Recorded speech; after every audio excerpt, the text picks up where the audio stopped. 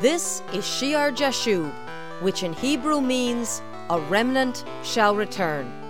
Hi, this is Patty Scalzo, and I would like to welcome you today to our Bible study broadcast from the Church Fellowship of Shear Jashub Christian Tabernacle in Madison, Connecticut. My husband, Pastor Greg Scalzo, is currently teaching an in-depth series entitled Heavenly Authority. So let's go right into the Sunday service and listen as Pastor Greg ministers the Word.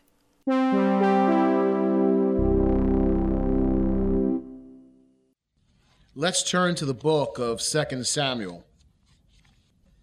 In the Heavenly Authority series, we've been looking at the account of David and Bathsheba. Bathsheba, the wife of Uriah, the Hittite. We saw the adulterous relationship, how David gave into temptation, how he took another man's wife, and then he desperately tried to cover over his sins, but was frustrated by the loyalty of Uriah. And so in total desperation, he sends to his general Joab and sets it up for Uriah the Hittite to be abandoned on the battlefield, to be left and placed into the hand of the enemy, Ammon, who the Israelites are at war with, and he's killed. And David, after Bathsheba mourns for her husband, he brings Bathsheba to his house. She becomes his wife, and she has their child. And then the Lord deals with David's sin by sending Nathan the prophet.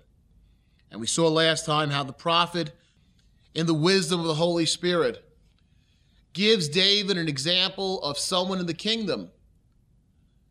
And the man deals unfairly on the issue of a little lamb. And David, in anger, pronounces judgment upon the man that the man deserves death. And then Nathan says, "You are that man." And he goes on to tell David that he has despised the commandment of the Lord, that he has killed Uriah the Hittite with the sword, that he has taken his wife to be his wife, and that he's killed him with the sword of the people of Ammon. And then he pronounces judgment upon David's house and upon David. And we saw David's response in chapter 12 and verse 13. So David said to Nathan, "I have sinned against the Lord." I have sinned against the Lord. And Nathan said to David, "The Lord has put away your sin. You shall not die." And then he goes on to pronounce the judgments, though, the consequences, the reaping that would result because of David's sin.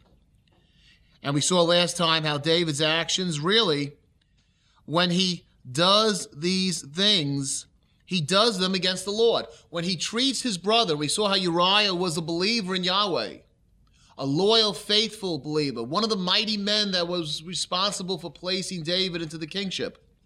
When he sins against his brother in such a way, he really sins against Yahweh, his Lord. How can we say we love God? How can we say we love God who we do not see if we deal treacherously with our brother who is a child of God who we do see? God, through Nathan, says, "I gave you everything. I anointed you king of Israel. I delivered you from the hand of Saul." He says, "Why have you despised the commandment of the Lord to do evil in his sight?" And he says in verse 14, then through Nathan, "However, because by this deed you have given great occasion to the enemies of the Lord to blaspheme, the child also who is born to you shall surely die." And that's where we left off last time, how this action of immorality and this action of murder gives the enemies of God the opportunity to blaspheme, to say, what is the difference between these people and the rest of the people? Where is the power of this God? Where is the holiness, the purity that his people speak about? Look at David. Look what David did. And the enemies of God can blaspheme God because of our sins. And because of that, there has to be a reaping. There has to be knowledge that God is just. He is no respecter of persons, and he will judge the sins of those who are not his people, and he will judge the sins of those who are his people. And for that matter, judgment starts in the house of God. God is a holy God. God is a just God, and God will hear the cries of the blood of Uriah from the ground, and he will do justice. Maybe when David did this thing, maybe he thought, well, Uriah is a Hittite. He comes from the Hittite people. He's not a blood descendant of Abraham. And maybe that played some, we don't know, some part of his motivation not to think too much of him when he took Bathsheba to his bed and when he put him on the front line to be killed. But God obviously thinks much of Uriah. And when David does this thing to Uriah, he really did it to the Lord. But David, last week we talked about all the bad that David did, which I just summarized. But David sincerely repents when God breaks through the prophet, when he sets him up through the parable, when David comes to a realization, maybe a year later, of what he's done. When David says, I have sinned against the Lord, he does mean it. He sincerely means it. And it's true repentance. And repentance is unnatural for sinful human beings. We always try to justify our sins. We always try to excuse our sins. That's our human nature. That's our bent.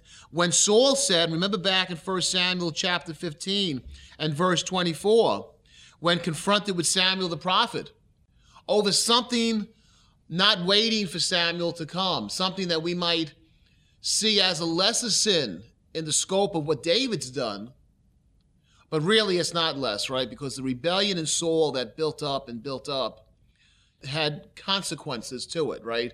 Part of them being the fact that he destroys David's marriage, his youthful marriage, and really destroys David's relationship with women. And David has a problem here. He has his harem, but he's still looking from the terrace. He doesn't have that one-to-one special mate that God planned in the beginning. And that whole sequence that led to Uriah's death really starts with Saul.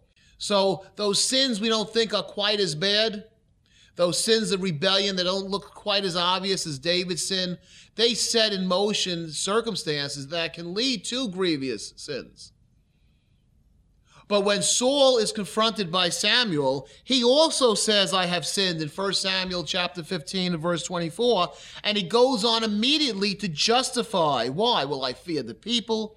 I gave in to them. I did it, but this is the reason why I sinned. The woman who you gave to be with me, she gave me of the tree and I ate. Isn't that what Adam said? Right? We admit to sin, but then we try to justify it away and explain it away. It's a defensive spirit as opposed to a repentant spirit. And here you have David truly having a repentant spirit, not the type of, yes, I've sinned like Saul, but then let me explain why. Justification. David has sinned greatly, grievously. But what makes David stand out as a great leader in the Old Testament is that once he's reached, David truly is humbled. Once his eyes are opened, David is truly broken. Once he's caught in his own pronouncement, David is truly repentant. He pleads for mercy and forgiveness and restoration. He yearns in his heart to be right again with God. We saw with Saul in 1 Samuel chapter 15 that after he explained the way why he sinned, his only real concern was that he said some right words, but he really just wanted Samuel to come with him so that he looked good in the eyes of the elders. Remember that? He was concerned how he looked, and his repentance was part of that. David is concerned with the broken relationship, the fact that now he's set apart from God. He who was favored by God is now at odds with God, an enemy of God, someone that has sinned grievously against the Lord. Let's read the humble words of David, the broken words, the plea for mercy and forgiveness and restoration. His own words in the Psalms. Let's look at Psalm 32. And let me read from verse 3. He says, it's a contemplation of David in verse 3 of Psalm 32. When I kept silent, my bones grew old, through my groaning all the day long. For day and night your hand was heavy upon me. My vitality was turned into the drought of summer. His sins are weighing heavy on his bones. The hand of God, the guilt that he feels. And guilt can be a bad thing if it's out of control. It's like pain. Pain is there to stop us, right? If we touch a hot plate, we feel pain. Why? Then we pull our hand back and we save our hand. The pain allows us to save ourselves, right? So pain has a true function. But if a person just is racked with pain for no reason, some people suffer the great pain and joint ache, and their whole lives they wake up morning to night in the pain, it's not really accomplishing anything. It's bringing them down. Guilt is the same way. Guilt, a guilty conscience, when the hand of the Lord is heavy upon us and we feel overwhelming guilt. How does David describe it here? My bones grew old, my groaning all the day long. Your hand was heavy upon me. My vitality was turned into the drought of summer. When we feel taken down by guilt, it's good when we've sinned, because then we pull ourselves back. We stop doing what we were doing. The Lord is using the guilt to convict us because we're soft-hearted. When you're hard-hearted, you don't feel any guilt. A hard-hearted person, the Antichrist, is not going to feel guilty about anything he does because his heart is seared. But then there are some people who are permanently racked with guilt. Guilt is to bring us to the Lord. Guilt is to help us confess our sins. Guilt is to stop us from doing what we're doing wrong. But to be terminally saturated with guilt, to always feel guilty and not allow the graceful, merciful work of God to come upon us, that's not doing any good. And that type of guilt, the person is not accepting the reality of the cross of Jesus, what Jesus has done to take away the guilt and pain and suffering. Here, guilt is good for David. It's good he feels this separation. It's heavy upon him because it brings him into repentance. Shear Jashub Christian Tabernacle meets at 10 a.m. every Sunday morning at the Memorial Hall on Meeting House Lane in Madison, Connecticut. The Memorial Hall is adjacent to the Madison Green, and we meet appropriately in the upper room. And as always, we would really love to hear from our listeners if you have been blessed by this program. Our address is Shear Jashub Christian Tabernacle, P.O. Box 518, Branford, Connecticut 06405. Join Pastor Greg Scalzo as he teaches from God's Scriptures in our next broadcast of Shear Jashub.